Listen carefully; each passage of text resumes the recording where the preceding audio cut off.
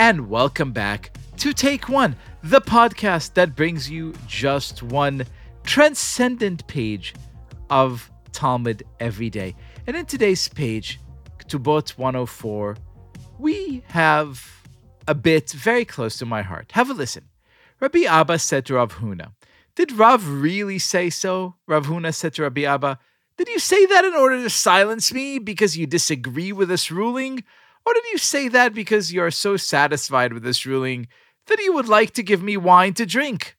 Rabbi Abba said to him, "I said that in order to silence you." This indicates that Rabbi Abba disagrees with Rav and accepts the opinion of Rabbi Yochanan on this issue. Here are two rabbis fighting, as rabbis always do, on a certain halachic issue, on a certain issue pertaining to Jewish law. And one of them says basically, "Listen, man, are you my ally or are you my enemy? Are you here to fight me or are you here to just buy me a drink?" That seemed to me like such an incredibly resonant and evocative way of putting things that my first thought was to call the person who knows everything about smoky backroom deals, about politicking, about the intrigues that make government possible, our very own Presidential Rav, a historian, a former White House official, and a Talmudic scholar extraordinaire, Rabbeinu Tevi Troy. Welcome back to this podcast. Leo, thanks as always for having me to discuss my two favorite topics, presidency and the Gemara. And so when we read this kind of like, "Hey man, are you my enemy or are you my friend? Are you here to agree with me, disagree with me, be my enemy or buy me a drink?" This am I wrong for assuming that this seemed very White House-ish?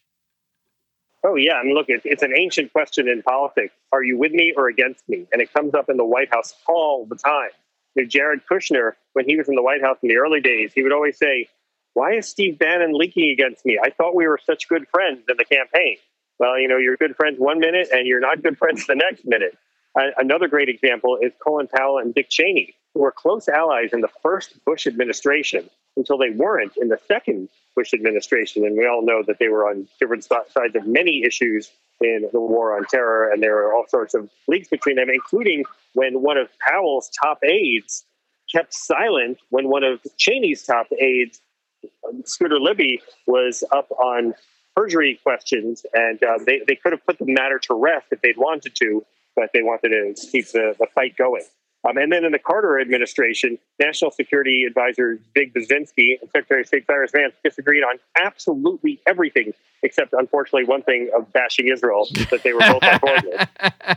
So the lesson, of course, is that in politics as in life, you should find your allies where you can, but you should always watch your back.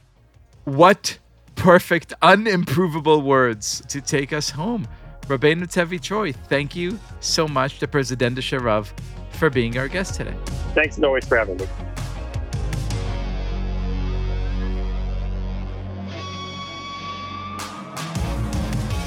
This has been Take One.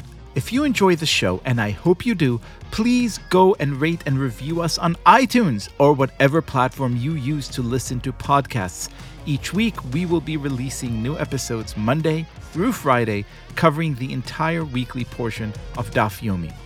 Take One is a Tablet Studios production. The show is hosted by me, Liel Leibowitz, and is produced and edited by Daron Ruskay and Quinn Waller. Our team also includes Stephanie Butnick, Josh Cross, Mark Oppenheimer, Sarah Fredman-Ader, Robert Scaramuccia, and Tanya Singer.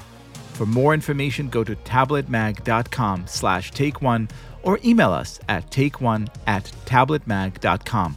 You can find us on Twitter at TakeOneDafyomi or join our Facebook group by searching for Take One Podcast. I hope we have made your day a little more Talmudic, and we will see you again soon.